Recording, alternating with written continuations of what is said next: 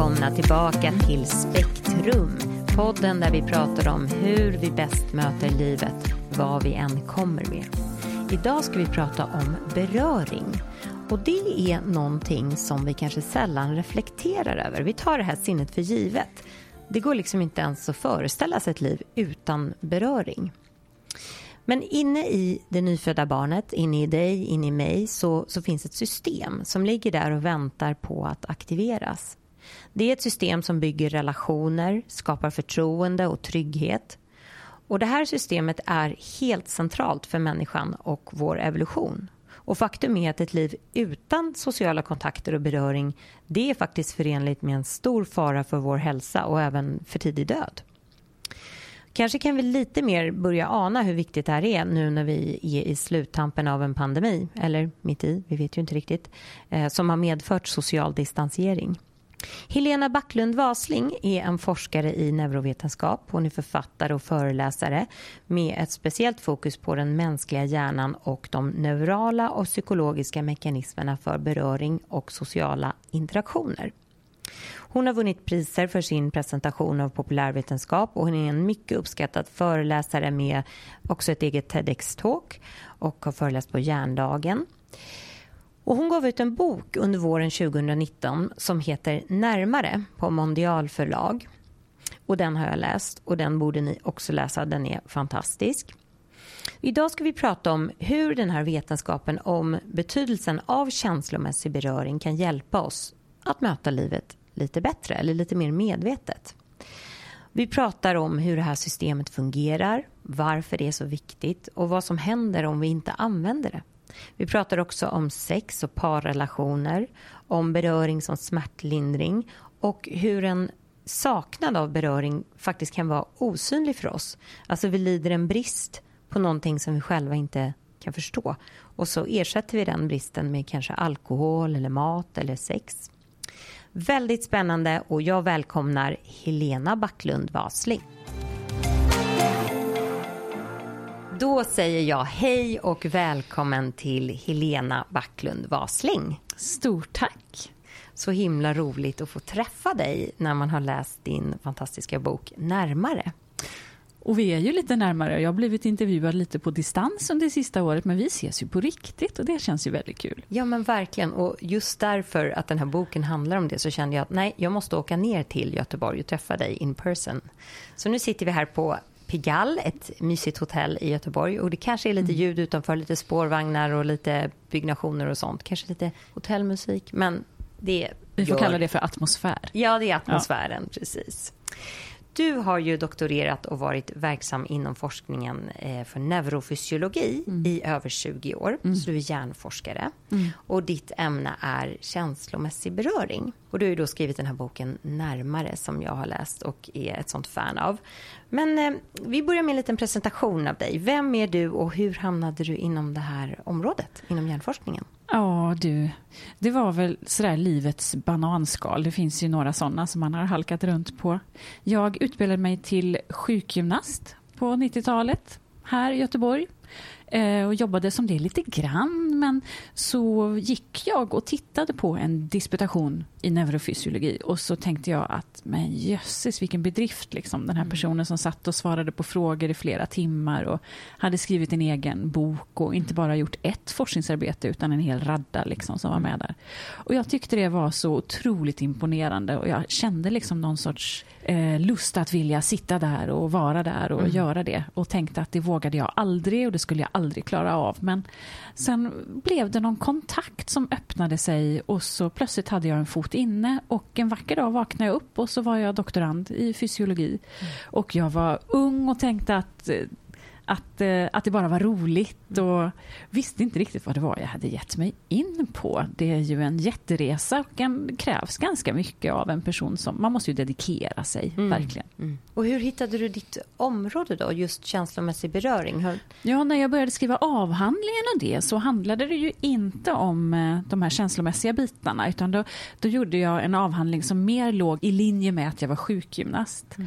Så jag tittade på hur hudkänsel hjälper den motoriska kroppskontrollen. Så det ägnade jag mig mest åt. Men då hade jag en forskarkollega, eller flera forskarkollegor som också höll på med andra aspekter av hudkänsel, nämligen de emotionella. Så jag närmade mig det mer och mer och även lite smärtforskning. Så att det var en gradvis övergång till det, kan man väl säga. Ja, du ska få berätta mer om den här skillnaden mellan emotionella nervceller och de nervceller som har andra funktioner än de emotionella. Eller kan man säga så? Hur ska man delar ju upp nervcellerna i... Man kan säga att vi har ett hudkänslesystem som har 2 paralleller för att göra det lite enklare. Så då brukar jag kalla det för det ena systemet för det beskrivande beröringssystemet och det andra för det känslomässiga. Och det beskrivande beröringssystemet, det är ju det som jobbar när du stoppar handen i fickan och känner om nycklarna ligger där. För då kan du direkt känna att det är just nycklar som ligger där. För då använder du din hudkänsel till det och då har du receptorer som talar om nycklarna är hårda, kantiga, kalla, stora, små. Och så där. De beskriver de fysiska egenskaperna hos saker i din omgivning. Ja, och det är ju inte så emotionellt. Nej, det behöver det inte vara. Man kan i och för sig använda det till att tala om saker är lena eller skrovliga och så. Men just vid interpersonell beröring, alltså när en person rör dig eller du rör någon annan, då kommer det att starta signaler i andra typer av nervtrådar och det här kommer att hanteras av andra delar av din hjärna. Det kommer på något sätt att påverka din känslomässiga jämvikt på något sätt. Spännande. Och du säger i din bok att alla sinnesupplevelser sitter i hjärnan. Jag tänker att det är viktigt liksom att börja där på något sätt. För att när vi ser på vår kropp så tänker vi, så vi är färgade av det här att kroppen är en sak och hjärnan är en annan. Eller själen är en annan, var nu själen sitter. Men vår upplevelse och hur vi känner oss. Men förklara det här med att när man känner något i fingertopparna så är det inte fingertopparna som känner det. Visst är det lite mindblowing sådär. Ja. Vi lever i en ganska bra illusion att när jag petar på saker med mina fingertoppar så känns det absolut som att det känns i fingertopparna. Verkligen. Jag går ju på det själv fast jag vet att det inte är så. Men där startar ju själva nervsignalen.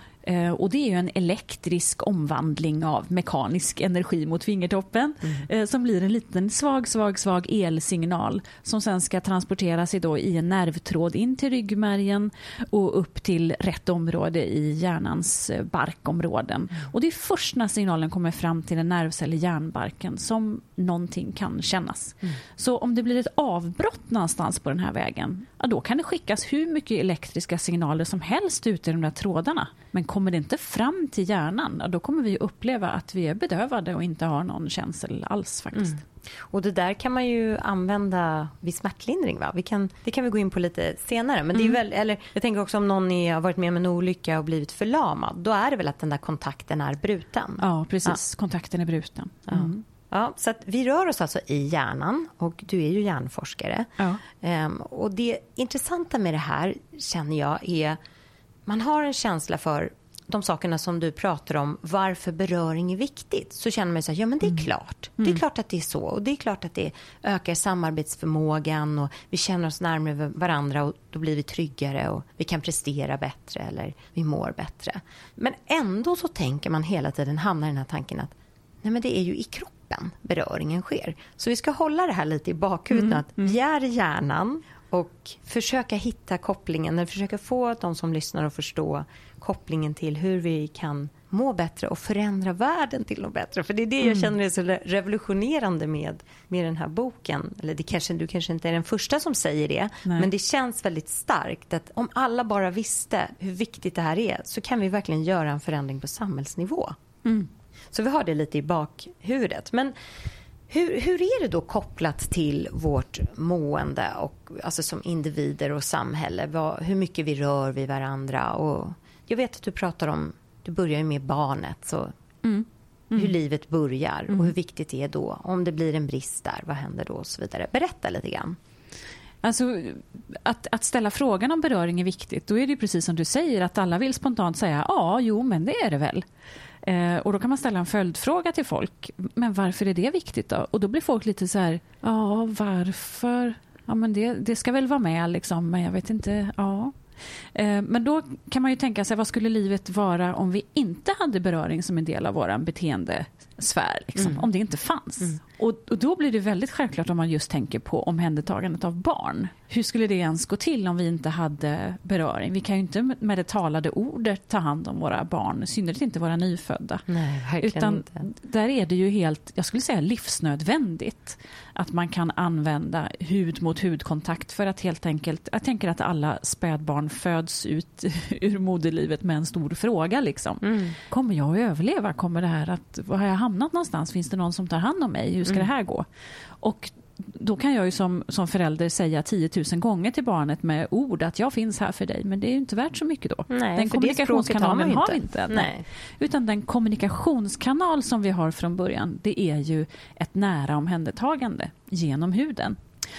Och där grundläggs liksom allt. För sen använder vi beröring ungefär på samma sätt genom livet. Får vi den när vi är små och genom våran uppväxt, att vi på det sättet blir intalade att det kommer att ordna sig, du är trygg, det här kommer att bli bra. Och sen kan vi ju använda den kommunikationen när vi bildar vänskapsrelationer, när vi träffar en partner och framförallt när vi själva blir föräldrar. Så det här är ett kommunikationssätt och ett språk som vi har med oss genom hela livsspannet. Så vi pratar med varandra tidigt i livet genom hudkontakt. Det gör vi. Och det är en stor del av vårt sätt att kommunicera genom hela livet. Men det är bara det att det är en del av språket som vi undervärderar och inte medvetandegör och inte tänker på. Så i den här kommunikationen så kan vi dels skicka vanliga så att säga, kommunikativa signaler och tala om att jag finns här, eller jag är glad, eller jag är stolt över dig, eller jag behöver din uppmärksamhet. Men det ger ju också beteendekonsekvenser när vi tar i varandra. Så bara en kortvarig beröring på, alltså en helt sånt där som alla är överens om och som inte är något dramatisk, en hand skaka på en hand, axel. Eller, ja, precis.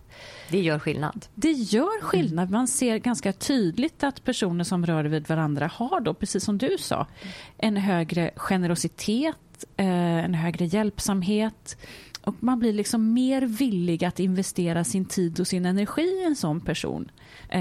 Vi bildar helt enkelt relation. Vi bildar bättre fungerande grupper när vi vidrör varandra. Och det här är det en hel rad vetenskapliga studier som har visat gång på gång. Så det här kan man nog säga är väldigt starkt belagt. Men ändå så poängterar vi det inte och vi pratar inte om det. Vi gör det nu. Nu börjar vi prata om det. Ja. Nu får ni sprida ordet. Men det här måste ju vara jättevärdefullt för då. Jag menar, tyvärr är det ju så att det är pengar som i många fall driver frågor. Men inom organisationer så måste det ju vara jättevärdefullt att få medarbetarna mer samarbetsvilliga och mer trygga med varandra också. Så att även ur ett kommersiellt syfte så finns det väl ett värde att prata om det. Ja, men det gör det. Och man kan nog se att det finns ganska mycket så att säga taktil forskning när det gäller industrin kring förpackningar, vad vi köper. Det finns en viss medvetenhet tror jag i den kommersiella världen hur man hanterar kunder i butik till exempel. Att det är betydelsefullt hur man både vidrör föremålen i butiken men även personalen. Ja, det där, jag blev nästan lite rädd när jag läste i boken närmare om hudkrämer och att de utformas för att upplevas när man tar på dem som väldigt lena. Och då blir man som konsument missledd att tro att den kommer även att göra min hud len. Just det. Men det är ju inte samma sak. Nej. Och samma sak med förpackningar då, att vi hellre köper förpackningar som känns härliga. Och då börjar vi ju röra oss in, för även det här med bemötandet i en butik, att man tänker sig då att okej, så de här personerna som tar emot mig är alltså tränade i att röra vid mig för att jag ska köpa mer. Då börjar vi röra oss in i något lite grann missledande kan jag känna. Alltså, man kan ju verkligen använda beröring på fel sätt. Ja, alltså eftersom grundtanken är i beröring att det är en social signal. Människan har ju en extremt stark social drivkraft. Och sen kan man tycka att jag är inte så himla social eller så. Men det ligger ändå i essensen att vara människa. Att så som vi har överlevt och tagit oss fram på den här planeten har varit väldigt mycket på grund av vår goda förmåga att bilda relationer och bilda grupper. grupper. Om vi går tillbaka till savanntanken och så. Så att vi har den drivkraften med oss, och där är ju beröringen helt nödvändig. Men sen om man tänker då på vad beröringen gör, jo, det får oss att samarbeta, bli följsamma, vilja göra mer i linje av vad andra vill och så att vi vill samma sak. Det är klart att man kan använda en sån signal i ett mer manipulativt syfte. Det är ju den lilla, så att säga, bieffekten av detta. Så det skulle kunna fungera så också. Men om vi går tillbaka till hur viktigt det här är i barndomen, därför att vår hjärna då tränas tidigt att förstå kommunikationen genom hudkontakt. Vad händer inne i hjärnan i ett litet barn som får beröring? Och vad händer i ett barn som inte får beröring? Ja, men vi har ju de här 2 parallella hudberöringssystemen. Där det ena är då beskrivande beröringen går i snabbt ledande nervtrådar som är effektiva och som har utvecklats kanske något senare under evolutionen. Och där vi har det andra systemet, det emotionella, som leds i en helt annan typ av nervtråd. En tunn, oisolerad nervtråd som leder nervsignalerna sakta. Och som går till helt andra delar av våran hjärna. Äldre delar av våran hjärna. Känslomässigt kodande delar av våran hjärna. Men vi har gjort studier och tittat på nyfödda barn och faktiskt undersökt hjärnans aktivitet vid olika former av beröring. Och de här långsamma nervtrådarna, ja, de tycker om vissa typer av beröring. De gillar när en beröring är lätt på huden, när den går medellångsamt och när den är hudtempererad. Och sätter man ihop de 3 faktorerna, då är det faktiskt så de faktorerna som ingår i en ömsint beröring från människa till människa. Så att det verkar som att de här nervtrådarna just signalerar ömsint beröring. Och vi ser på de här spädbarnens hjärnor att de kan svara selektivt på olika typer av beröring. Redan när man är alltså helt nyfödd så svarar de på ett visst sätt på den känslomässiga beröringen och på ett helt annat sätt i sin hjärna på den här mera snabba, som inte alls aktiverar de där emotionella nervtrådarna. Så det här är ett system som är helt moget redan hos det nyfödda barnet. Man är alltså fullt utrustad med, hela kroppen är alltså full med nervtrådar. De här har vi väldigt många av som är till för, alltså de hungrar ju redan från början efter att bli känslomässigt berörda på ett ömsint sätt av någon som tar hand om dem. Ja. Och tänk att alla människor har det då. Ja, för de här nervtrådarna går ingenstans utan de har vi med oss hela livet. Så om det är någon som lever utan beröring så brukar de ibland beskriva att man nästan går runt som med en hunger efter att bara få en omfamning eller att få vara nära andra människor. Man skulle kunna beskriva det med begreppet att man har någon sorts hudhunger. Och det är väl för att man har fått det här systemet väl stimulerat när man var liten. Och då har vi så att säga dragit igång ett system där vi har ett behov av att få vara nära. För att det är viktigt för hela vårt mående.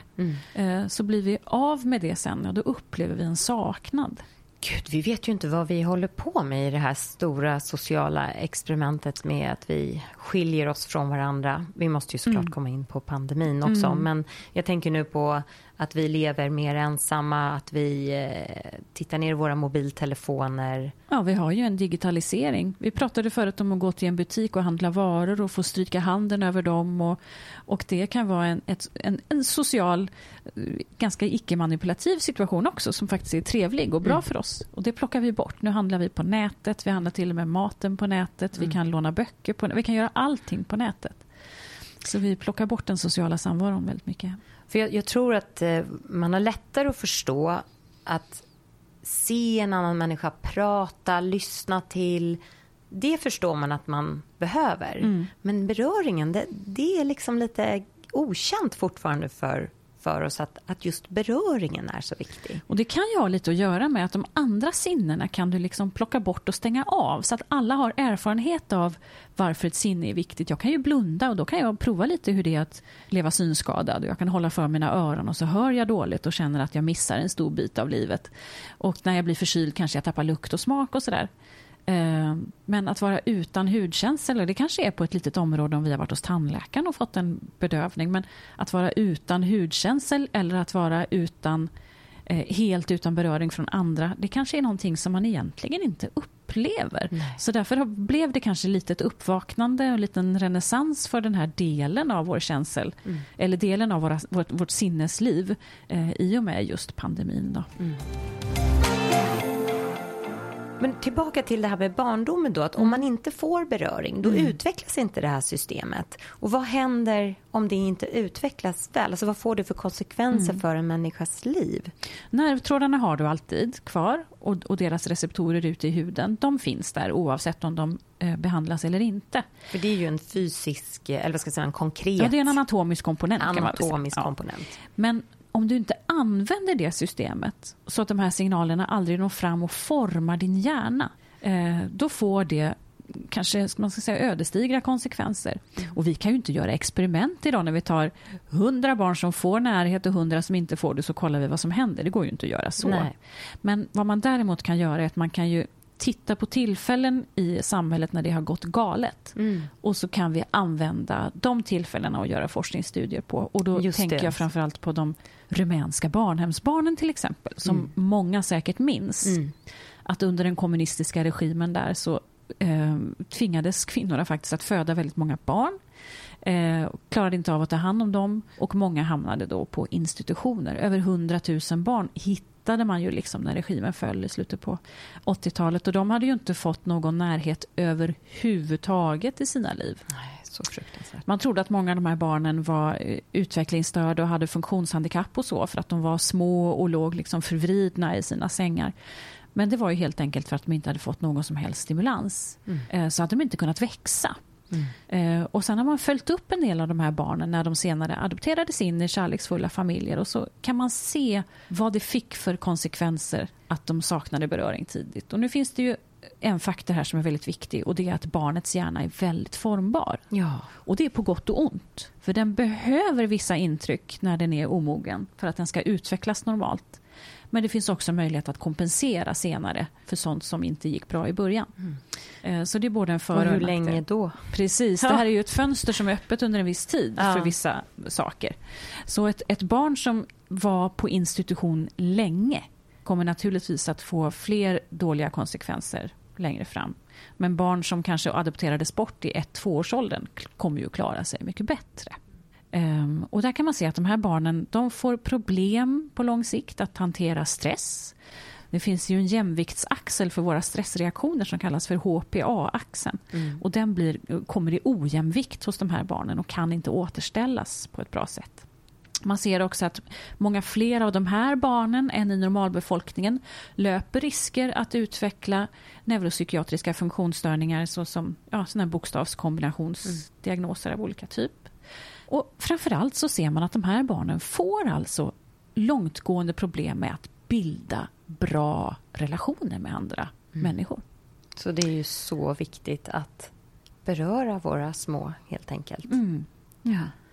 Ja, och då tänker jag på ett annat exempel som du nämner i boken, är ju i Förintelsen. Det är ju också en sån händelse i historien där man har kunnat forska efteråt på vad som händer med människor. Och du nämner att man kan se på många att de har förhöjda kortisolnivåer, alltså stresshormon. Just det.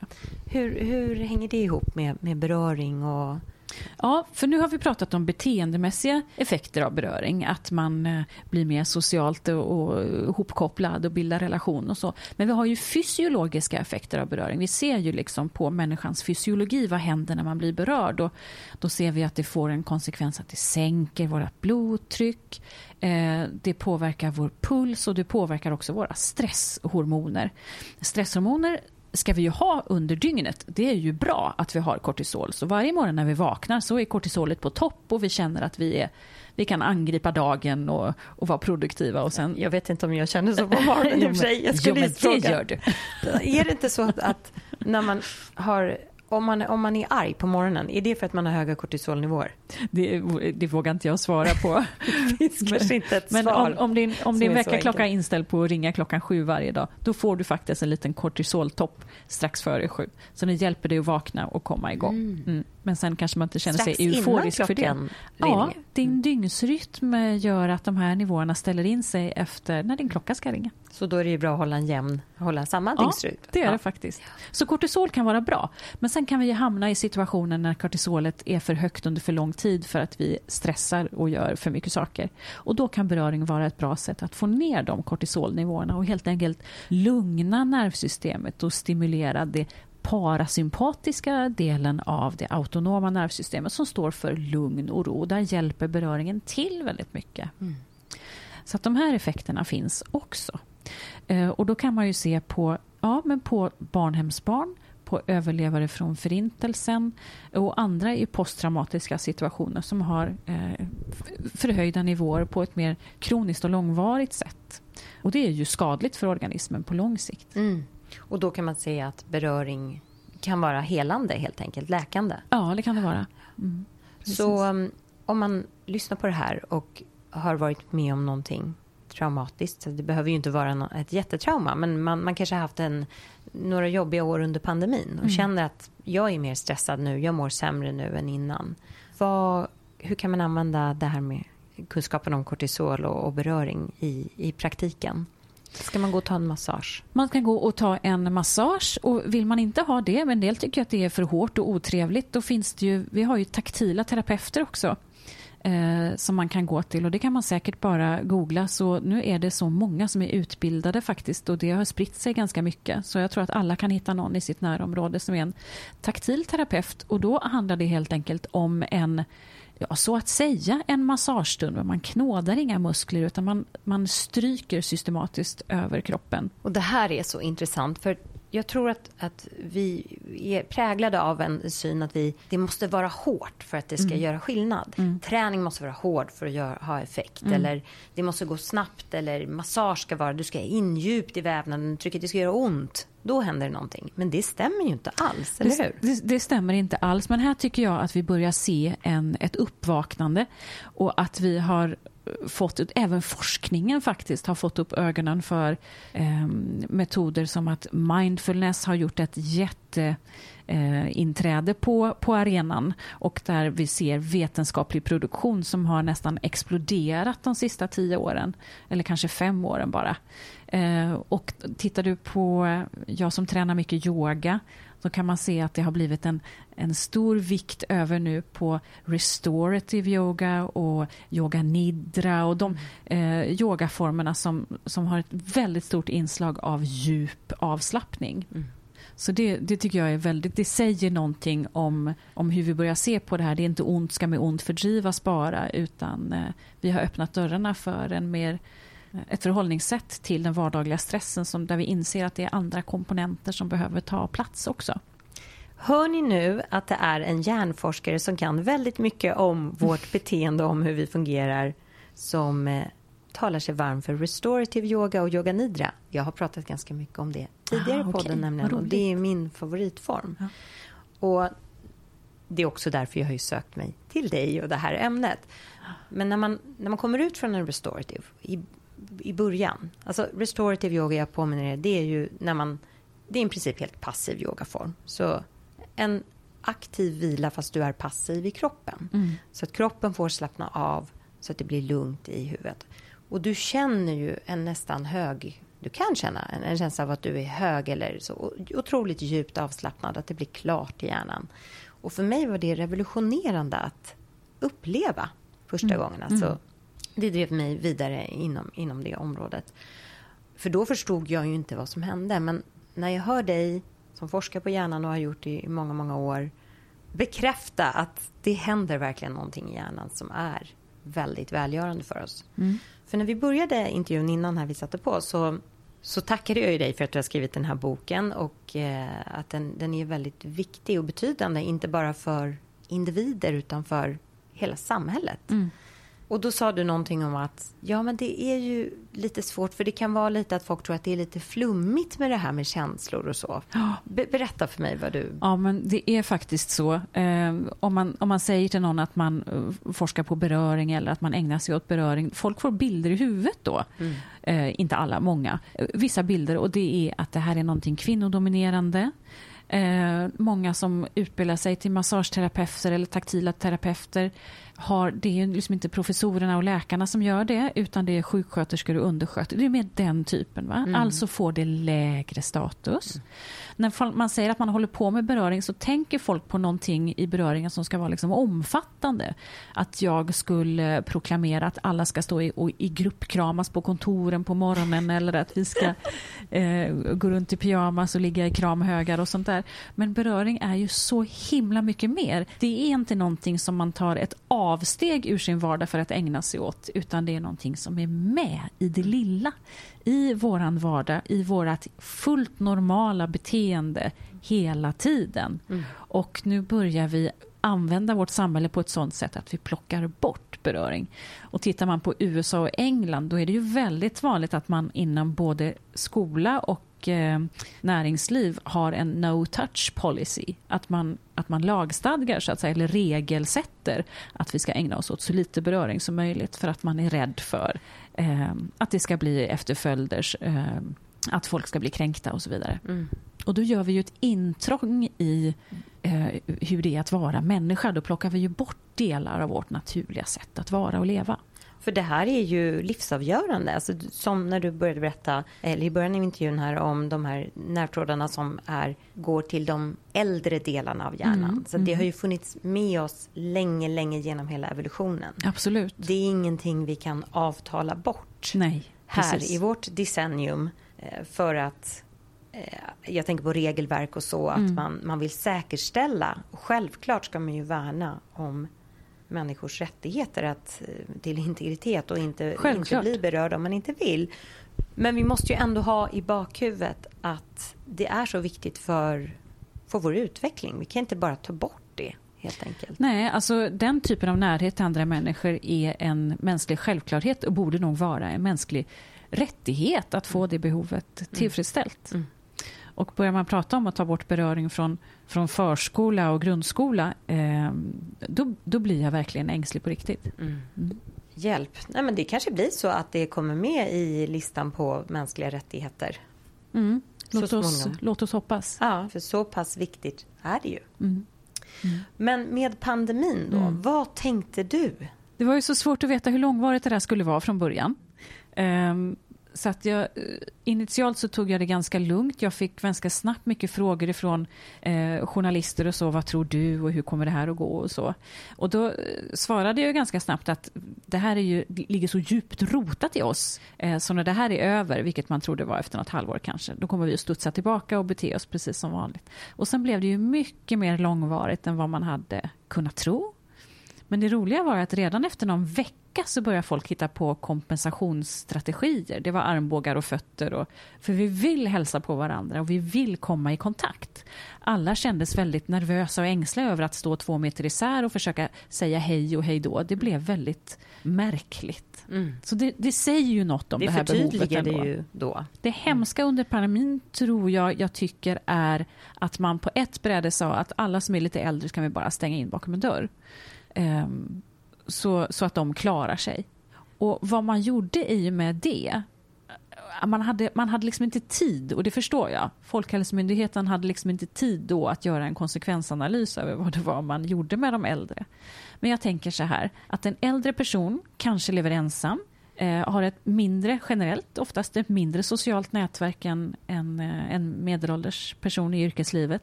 En sån äldre person som lever ensam kanske tycker det är värt att gå upp ur sängen extra mycket de dagar, kanske inte vet jag, varannan onsdag när man hämtar barnbarn på dagis. Vi plockar bort plötsligt de sociala kontakterna. Man får inte någon beröring av barn eller barnbarn. Utan det här bara svepte vi undan. Vi slog undan marken på dem liksom direkt.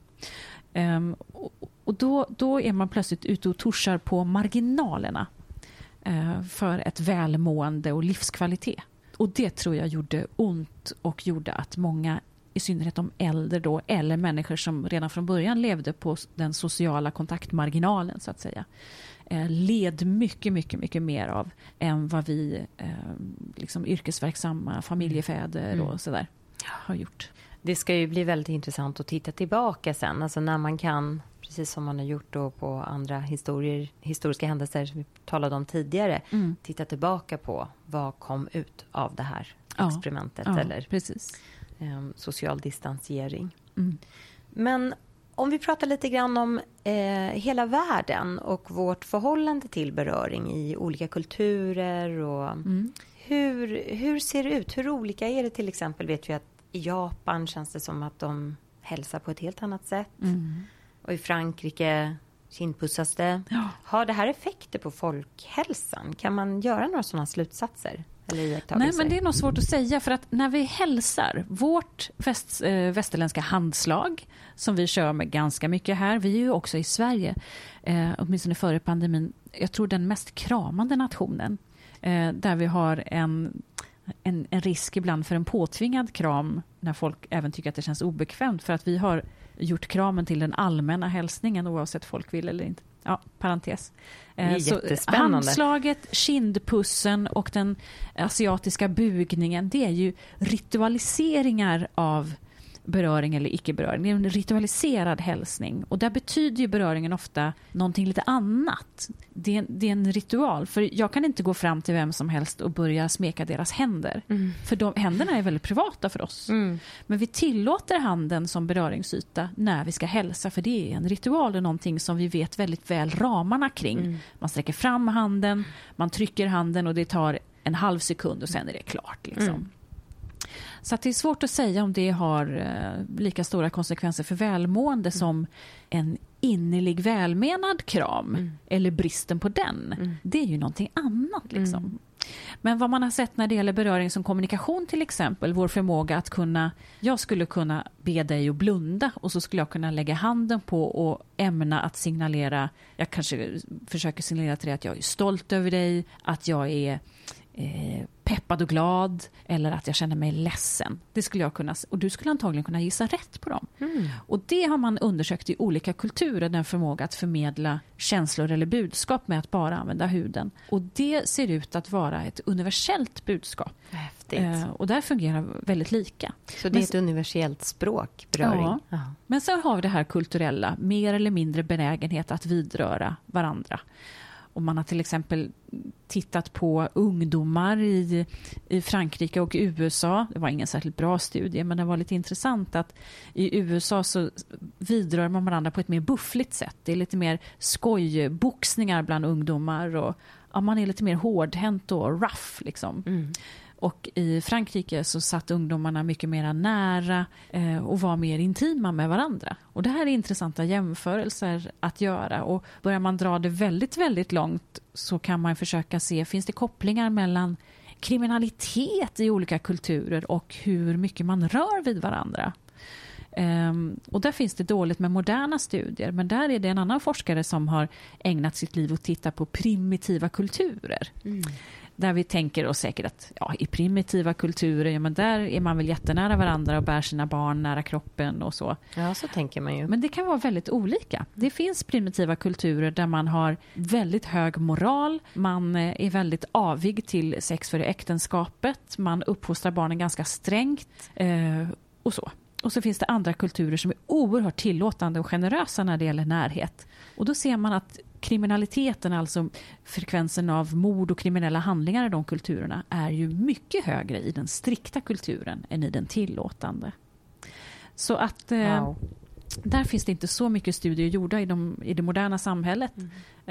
Men det finns ändå en hypotes om att det skulle kunna finnas en koppling. Ja, och det känns ju logiskt om man nu tänker på det lilla barnet som kommer med det här systemet. Om det systemet får tränas och användas rätt, så skulle det då utvecklas till en mer samarbetsvillig, trygg person som kan hantera stress och livets motgångar bättre. Och det borde liksom rimma väl med ett fredligt samhälle helt enkelt. Ja. Där vi vill hjälpa varandra. Ja. Ja, precis. Det känns som det här är forskning som bara precis har börjat.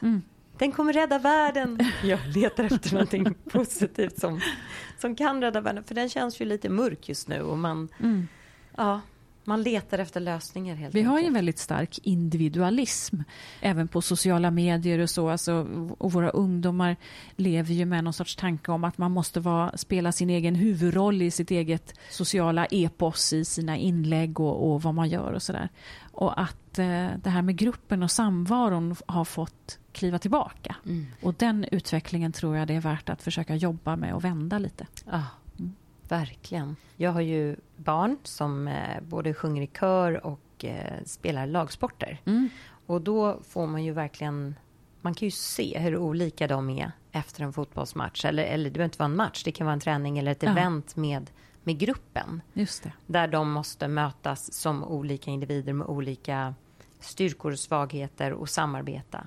Och i kören där det också handlar om att tillsammans skapa någonting. Alla stämmor, varje stämma är viktig för helheten. Än om de har suttit med sin telefon på sitt rum. Just det. Och kollat på TikTok. Ja. Det är ju en annan människa. Man har faktiskt sett i lagsport att lag där man har mer uppmuntrande beröring, du vet en dunk i ryggen sådär, de vinner faktiskt fler matcher. Bra! Om vi går till det här med hjärnans viloläge. Vi talade ju tidigare om restorative yoga och andra former av lugn träning eller lugn avslappnande aktiviteter helt enkelt. Så pratar du i boken om att det finns en problemlösande del av hjärnan som arbetar bättre när de sociala delarna av hjärnan är nere och att det även funkar tvärtom. Precis. Berätta om det. Ja, men det är liksom ett gungbrädeförhållande i hjärnan. Och det här är så otroligt spännande för att det här är liksom ett väldigt påtagligt tecken på hur stark den här sociala drivkraften faktiskt är i oss. Vi värdesätter ju väldigt högt att man ska ha en hög IQ och man ska jobba problemlösande och det är lite fint att vara bra på matematik och logik och sådär. Men det är ju en del av hjärnans arbetsförmåga. Men den delen av hjärnan är faktiskt ganska vilande när vi gör ingenting. Då jobbar vi sällan med matematik eller problemlösning eller analytiskt tänkande. Utan de delarna som är aktiva i hjärnan när vi ligger och dagdrömmer, spekulerar, gör liksom ingenting, då ägnar vi oss väldigt mycket åt, vi har aktivitet i det sociala nätverket i hjärnan. Det är alltså delar av hjärnan som hanterar våra relationer med andra personer. Så våra tankar kommer mer att handla om hur jag föreställer mig själv gentemot andra, hur andra ser på mig och hur jag agerar med dem. Så våran tankevärld i den vilande, så att säga, baseline-fasen i hjärnan, det handlar väldigt mycket om våra relationer. Så då skulle man kunna säga att men så viktigt är det faktiskt. Och de här systemen av problemlösning och socialt tänkande kan inte vara aktiva samtidigt, utan när det ena slås på så kommer det andra att gå ner. Och det är också det här som gör att när vi till exempel blir störda på jobbet för att någon kommer in i ditt rum, ja då blir jag plötsligt relationell med den personen. Och då måste jag slå på mitt sociala nätverk. Och sen när jag ska återgå till dataskärmen och bli analytisk igen så kräver det ju en blodflödesomställning i hela hjärnapparaten. Men vårt grundläge är alltså hur vi förhåller oss till andra.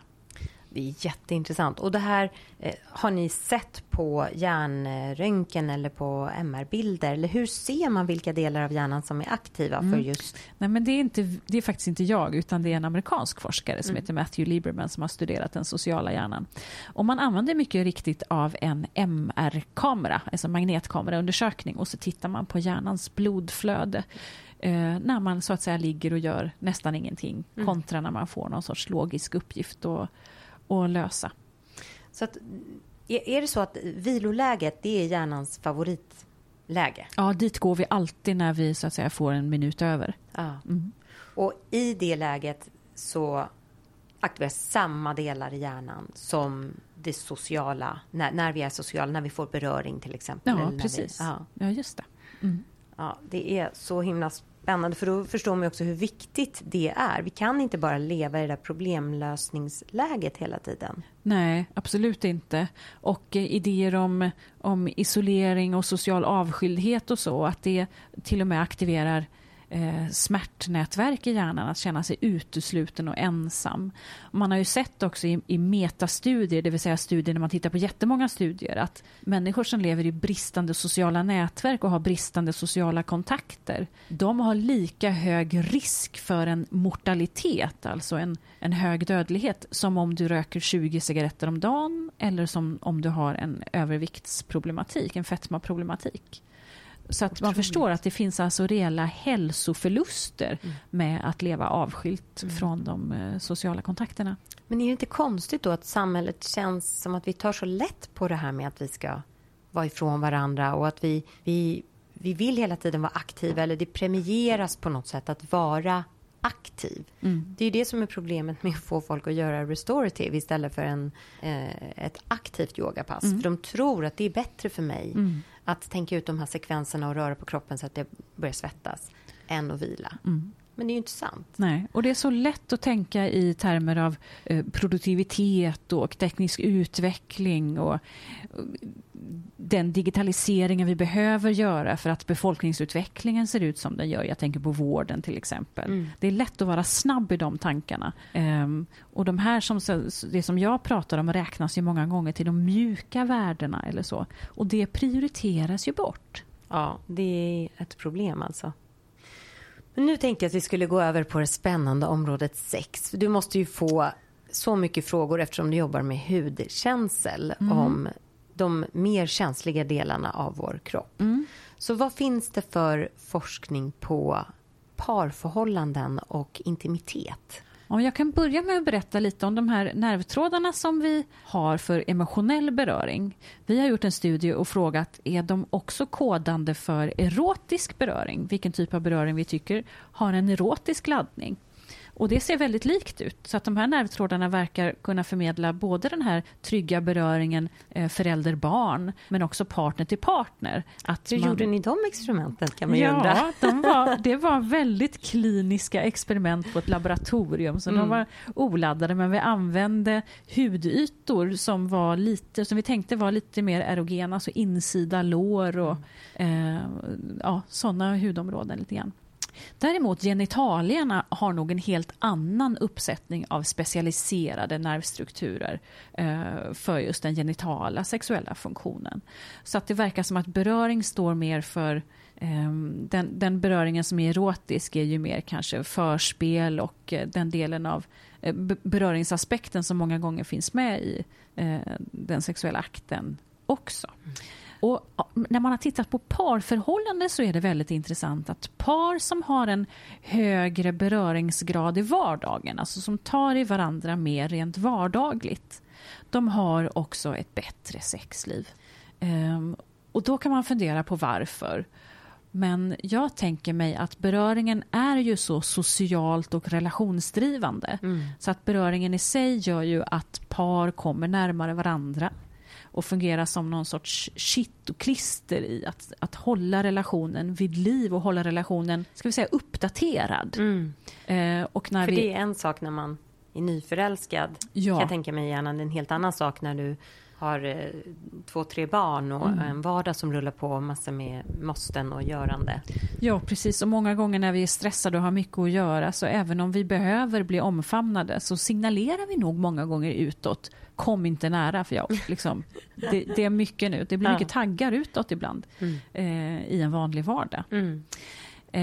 Och jag tänker också att även att ha frekvent sex brukar man ju också beskriva som någonting som håller relationen uppdaterad och vid liv. Så det här verkar vara en sorts hjul som går ihop. Att ju mer vi rör vid varandra, desto oftare kommer vi att ha sex och kanske en bättre kvalitet i den sexuella upplevelsen. Och då kanske det i sig sporrar till mer beröring i vardagen och så vidare. Som en cirkel. Så man kan se det som ett biologiskt system som behöver hållas igång, alltså med de här små, att man rör varandra när man plockar i diskmaskinen. Precis, eller när man... och det är ju trevligt om det kommer helt automatiskt det där. Men jag tror att det är många människor behöver bara gå till sig själva och tänka att det där kanske man faktiskt måste jobba lite på. En sån där enkel beröring vid diskmaskinen som du sa, den kostar ju väldigt lite. Jag tycker många gånger går man själv och väntar på att den ska komma. Men det kanske är jag som också ska ta ansvar för att dela ut. Och våga fråga. Och våga fråga kan jag ju tycka också. För just när man har taggarna utåt så kanske man ska fundera på sig själv. Hur mår jag nu? Vad har jag egentligen för behov? Vill jag bli omfamnad? Men det är klart jag vill. Eller inte. Men man kanske ändå ska säga till sin partner, jag vet att jag ser taggig ut, men kan inte vi bara kramas? Ja. Men är det inte så också att det är den här lilla beröringen som vi kanske inte ens märker som har betydelse? Så att om man bara ger liksom en supersnabb liten klapp på axeln eller stryker över handen eller på ryggen, eller det gör också skillnad kemiskt i hjärnan. Det låter väldigt lite, men det är mycket.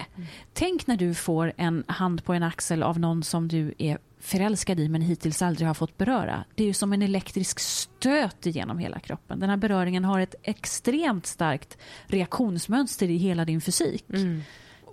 Och på samma sätt sker det ju egentligen varje gång du blir berörd, även med folk som du har en relation med. Men vi tycker att det är så lite så vi kan inte riktigt intellektuellt förstå vilka konsekvenser det har för oss. Nej, precis. Så det här behöver vi ju medvetandegöra lite grann. Och den här lilla, enkla, snabba beröringen har ju alltså de här positiva effekterna. Och stora effekter också. Ja, om man tänker faktiskt. att det ingår i hela det här hjulet som du pratade om. Ja, så gå hem och bara ge lite small touch på era nära och kära. Är ju ett tips. Ja. Hur kan man använda den här vetskapen i smärtlindringssituationer? Alltså vi har ju varit inne lite grann på vad det är för fysiologiska effekter man får av beröring. Så vi har pratat om att man lugnar nervsystemet på ett väldigt effektivt sätt. Och något annat som händer samtidigt med det är ju faktiskt reduktion av smärta genom beröring. För att, jag menar, vad gör du om du brakar in med låret i ett bordshörn? Man sätter handen där direkt och börjar gnida det här ömma området. Alltså slår du dig med hammaren på tummen så håller du om tummen. Det är ju för att det funkar. Så våra erfarenheter talar om för oss att beröring lindrar smärta. Och även små barn vet det. Mamma, kan du blåsa? Och komma och sitta i knät och så blåser man och pillar lite på det där blåmärket så känns det bättre. Och vad är det som händer då igen när man blåser eller klappar? Då pratade vi om att hela kroppen är utrustad med nervtrådar som är kopplade till receptorer. Och det finns ju även sådana smärttrådar då. Och de här trådarna går ju också in till ryggmärgen. Och precis där inne i ryggmärgen så sker det massor med nervcellsomkopplingar. Får tänka liksom som en tågvagnar som sitter ihop, så sitter nervcellerna ihop på ungefär samma sätt. Och där ska signalen överföras till nästa tråd som går upp till hjärnan och så upplever du smärta. Och när jag då vidrör det smärtande området, då startar jag signaler i beröringstrådarna. Så det blir lite konkurrens. Ja, precis. Det går en signal i smärttråden och så går det en signal i beröringstråden.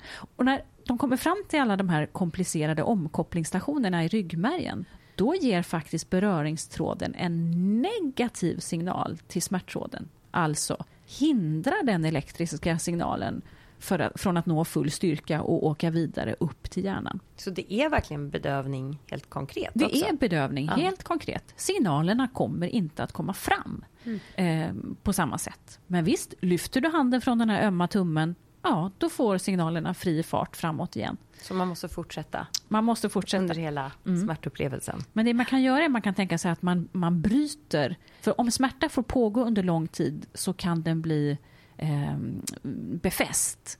Då förstärker vi alla smärtsignaler i nervsystemet och då kan smärtan växa och bli stor.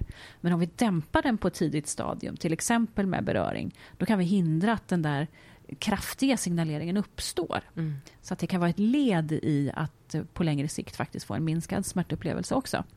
Fantastiskt. Naturlig smärtlindring. Ja, men visst, ett inneboende system som vi har i kroppen. Ja, som vi kan använda oss av. Jag tänker på förlossningar.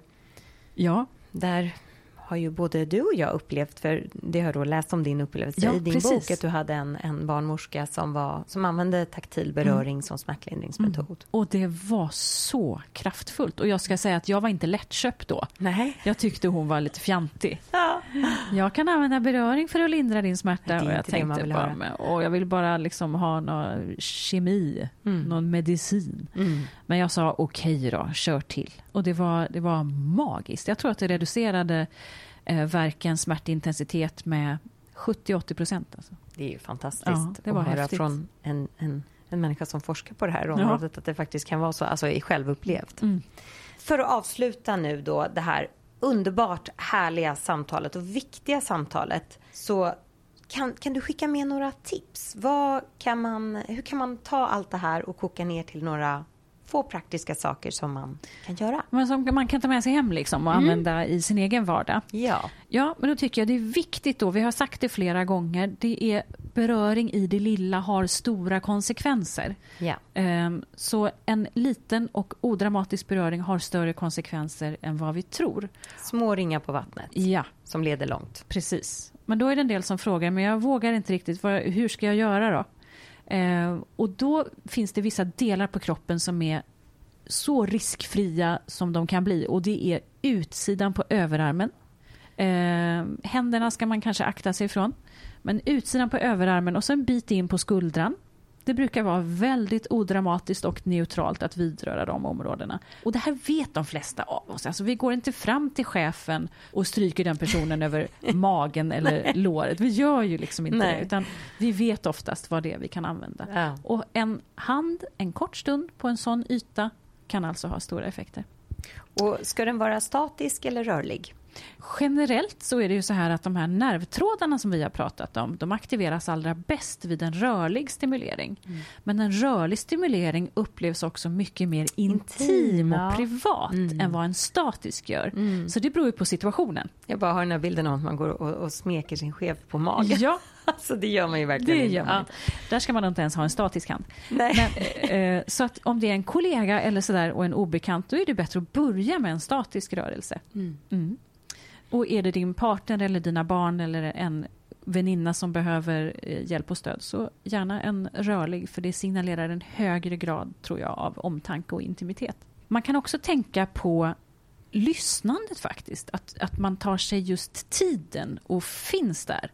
Och beröring är ju ett sätt att få väldigt bra social kontakt. Och om man dessutom i den situationen låter en person som man vidrör börja tala och få dessutom tala till punkt, där vi kan vara goda lyssnare. Så vi kan både beröra och lyssna för att få ett bra möte och för att boosta och skapa bra relationer.